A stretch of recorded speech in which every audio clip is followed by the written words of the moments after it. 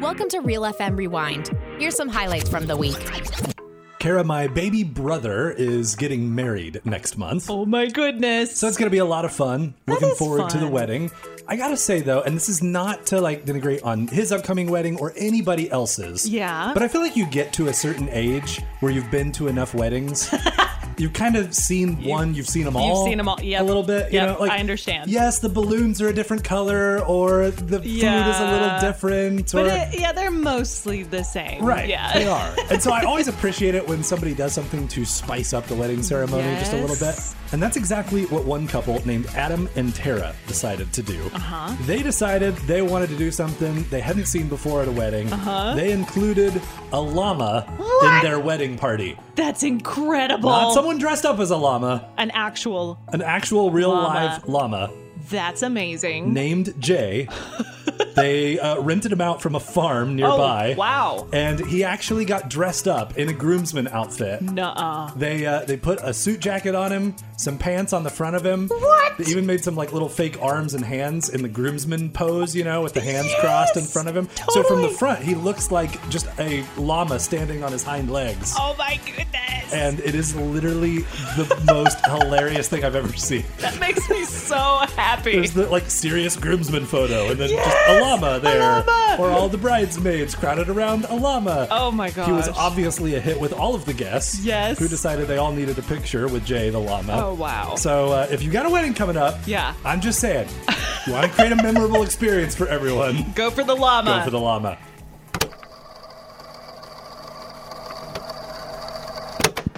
We read books and watch movies about buried treasure, but that all just seems like fantasy, fictional, not real. People don't actually find buried treasure. Oh wait, someone did! A man in Kentucky found buried treasure, now being called the Great Kentucky Hoard. It consists of nearly 700 gold coins, ranging from $1 coins to $20 gold coins, issued by the U.S. Mint before the Civil War. The experts suggest the rich owner of these coins probably buried them before the Civil War hit Kentucky, since Kentucky was a neutral state at the time and he maybe didn't want to look like he was aligned with the U.S. government. They were U.S. coins. The coins are worth millions of dollars. But I have a lot of questions. Who's the man that found the buried treasure? Was it in his backyard? Where was it exactly? And is he now stupidly rich? Or is the government gonna find a way to take it back? The more I research this story, the more mysterious it is, because these questions I have are not being answered. The articles are way more concerned with how this is related to the history of the Civil War, and I just want to know if this guy is rich. What do you do when you find yourself in a funk? Good question. It's not a fun place to be. And if I'm honest, I've found myself there more than a few times in life. And I ran across some thoughts this afternoon from Paul Perkins about really practical things to do when you're there. Because when I find myself in a funk, I just feel paralyzed. Right. I'm I can't even. Just going to sit on the couch. I'm going to sit on the couch. I'm going eat some back. ice cream. Yep, I'm going back to bed. Thank you very much. Yeah. I don't want anything to do with this. And sometimes that kind of stuff can be good for a little while. For a little but while. It's not ultimately going Right. to make progress on the problem, right? And that's the thing. Yeah. If you want to actually move forward, which we all do, we get stuck. Yeah. What are some practical steps you can take? And the first step we talked about earlier is just to be honest with someone. That's so important. Be honest about what's really going on. Even have someone help you figure out what's really going on. If you don't know, that's okay. Another step is to say thank you, God, for the little tiny things in your life, because it's important to have hope to help you get out of that funk. And then a couple other steps that I think are really important. Spend time with family and friends, which is also counterintuitive when you're in a Especially funk. for those of us who are introverts. Exactly. Sometimes when you're not feeling good, you want to crawl in a hole and never come out again. Well, because you're I don't want other people to have to experience me like this. I don't like being around me when I'm like this. But so you need support and help, right? Absolutely. You can't get out of the funk, I don't think, without it. So it's absolutely essential to spend time with people that you care about, that care about you when you're in a funk. And then the final step, again, which is going to seem overly simplistic, is to keep moving forward. And another way I think that helps me to think about this is to just do the next right thing. Right. Because your instinct is to give up, to say, I'm never going to go on another date. I'm never going to apply for another job. I quit. This is too hard. I'm not going to go back to class, whatever it is. But being able to just take one more step, keep moving forward, do the next right thing. They'll add up eventually. They add up eventually, and you'll be able to get out of that funk one step at a time.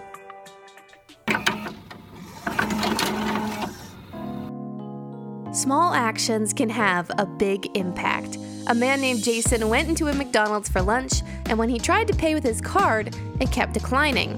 Without hesitation, the cashier, Hayden, paid for the man's lunch about $8. Jason was absolutely shocked and tried to pay him back. He only had $4 in cash and forced it into Hayden's hands and said he'd be back later with the rest.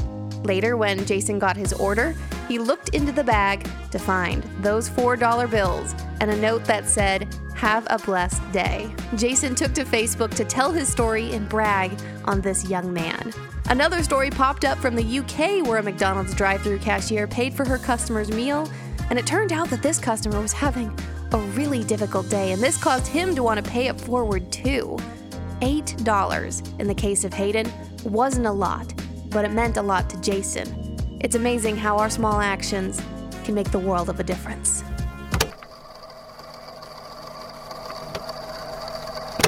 Well, the day has arrived, Anson. Yeah? Yes, there's a big sale going on. Oh. I remember, didn't someone say one time that, like, the day after the Super Bowl is, like, the least productive day at work? Oh, yeah, I've heard that. Or something like that. Yeah. I don't think that's true. Oh. I think it's today. It's today. The day of the big Prime sale. Gotcha. Because we're all, we're definitely not all sitting at our desks looking at our phone, watching the deals and texting our spouses, hey, look at this deal. Yeah, definitely. Asking permission to buy more stuff. Yeah, that's definitely not what all of us are doing all day today. It seems like a pretty big deal. Yeah. It's like, this is like one of the largest holidays now. I know, it's because... in the country. Like, I think it's maybe surpassed Easter at this point for the second biggest holiday. Oh, no. There is a new theory that dolphins use baby talk with their calves. I was reading this article about the scientists studying this theory, and they kept saying how human mothers use baby talk with their infants. And I feel like that is such an understatement. Dads also use baby talk with their infants. All of us humans use baby talk with our cats and dogs. So what is the phenomenon here? Is it really far-fetched that dolphins might use baby talk? Seems like everyone does it. Our words really, really matter. I was reminded of that truth today when I was reading some words from Mark Batterson. And he says, our words are often self-fulfilling prophecies, whether we intend them to be or not. Oh, wow. He related the words of a counseling patient who was sharing an incident from her childhood where she overheard her mother say to her father, "We could have done without that one."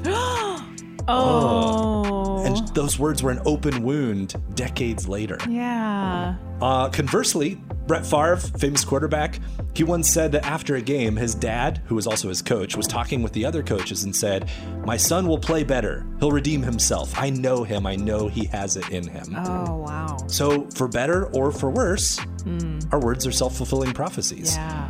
And Mark Batterson asks these questions. Are you giving people something to live up to or something to live down to with your words? Are they life-giving or do they suck the life out of others? Careless words are more than just that. They can be a blessing or a curse in a very real sense. And blessing is one of the deepest longings of the human heart. Yeah. All of us need somebody who believes in us more than we believe in ourselves. And fortunately, that's who God is. And that's what he does for us. But with our words, we also have the power to do that for others. Wow.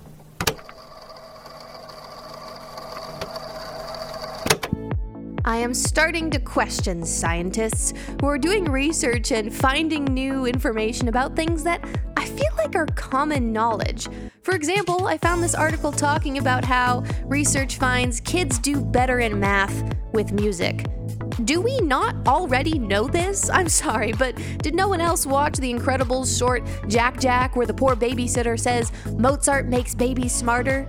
As a child, I internalized this statement, knowing, okay, Mozart makes people smarter, right? And I would listen to classical music while doing homework, even to the point that I graduated college.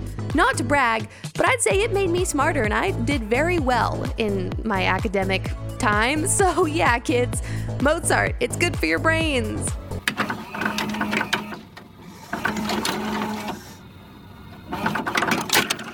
Kara, over the 4th of July weekend, my family and I took a trip up to Grandma's house up in Kansas. And on one of the days, we actually went to the zoo. Oh, fun. Got to go see all the zoo animals. Love the zoo. It had been a while since I'd been to the zoo. Yeah. It was fun to see all the different animals. One of my favorites was the gorillas. Oh, totally. There was one of them sitting like right up next to the glass in their kind of outdoor enclosure. Yes. So everyone was kind of crowded around and looking at the gorillas looking back. Yeah. I didn't realize, though, apparently some zoos are having a bit of a problem with this close proximity between guests and gorillas. The Toronto Zoo is asking visitors to please stop showing cell phone videos to the gorillas. Oh, really? Oh, because boy. people are putting up YouTube videos on their phones. Oh, my gosh. And then holding it up to the glass. Okay, that's funny. For the gorillas to watch. Apparently at the Toronto Zoo, there's one gorilla in particular. His name is Nasir, and he's been showing a particular interest in phone videos. They said he's fascinated by videos and screen time would dominate his life if he had his way. This is sad. So he's basically one of us. We're teaching him bad habits, Kara. Even the gorillas are having trouble with screen time. We're showing him the screens and they're like, could you please stop. He needs to go play on his jungle gym or something. Turn off the YouTube videos, Nasser. Oh, Go boy. hang out outside. Yep.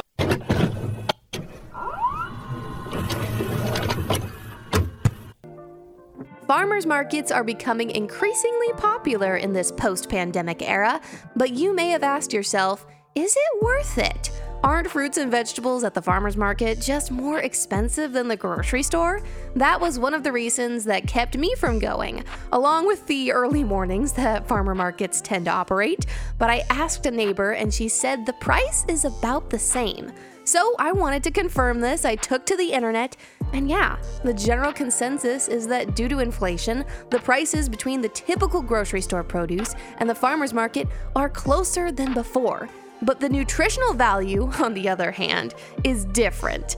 According to some nutritionists, fruits and vegetables lose their nutritional value as the days go by from being picked, and the ones in your grocery store were probably shipped from far away, and they're covered with a wax coating and some toxins to keep it preserved during the travel. Whereas produce from the farmer's market probably went from their garden into your hands within 24 hours. So there's much more nutritional value, less toxins to worry about. So you may be seeing me bright and early at the farmer's market.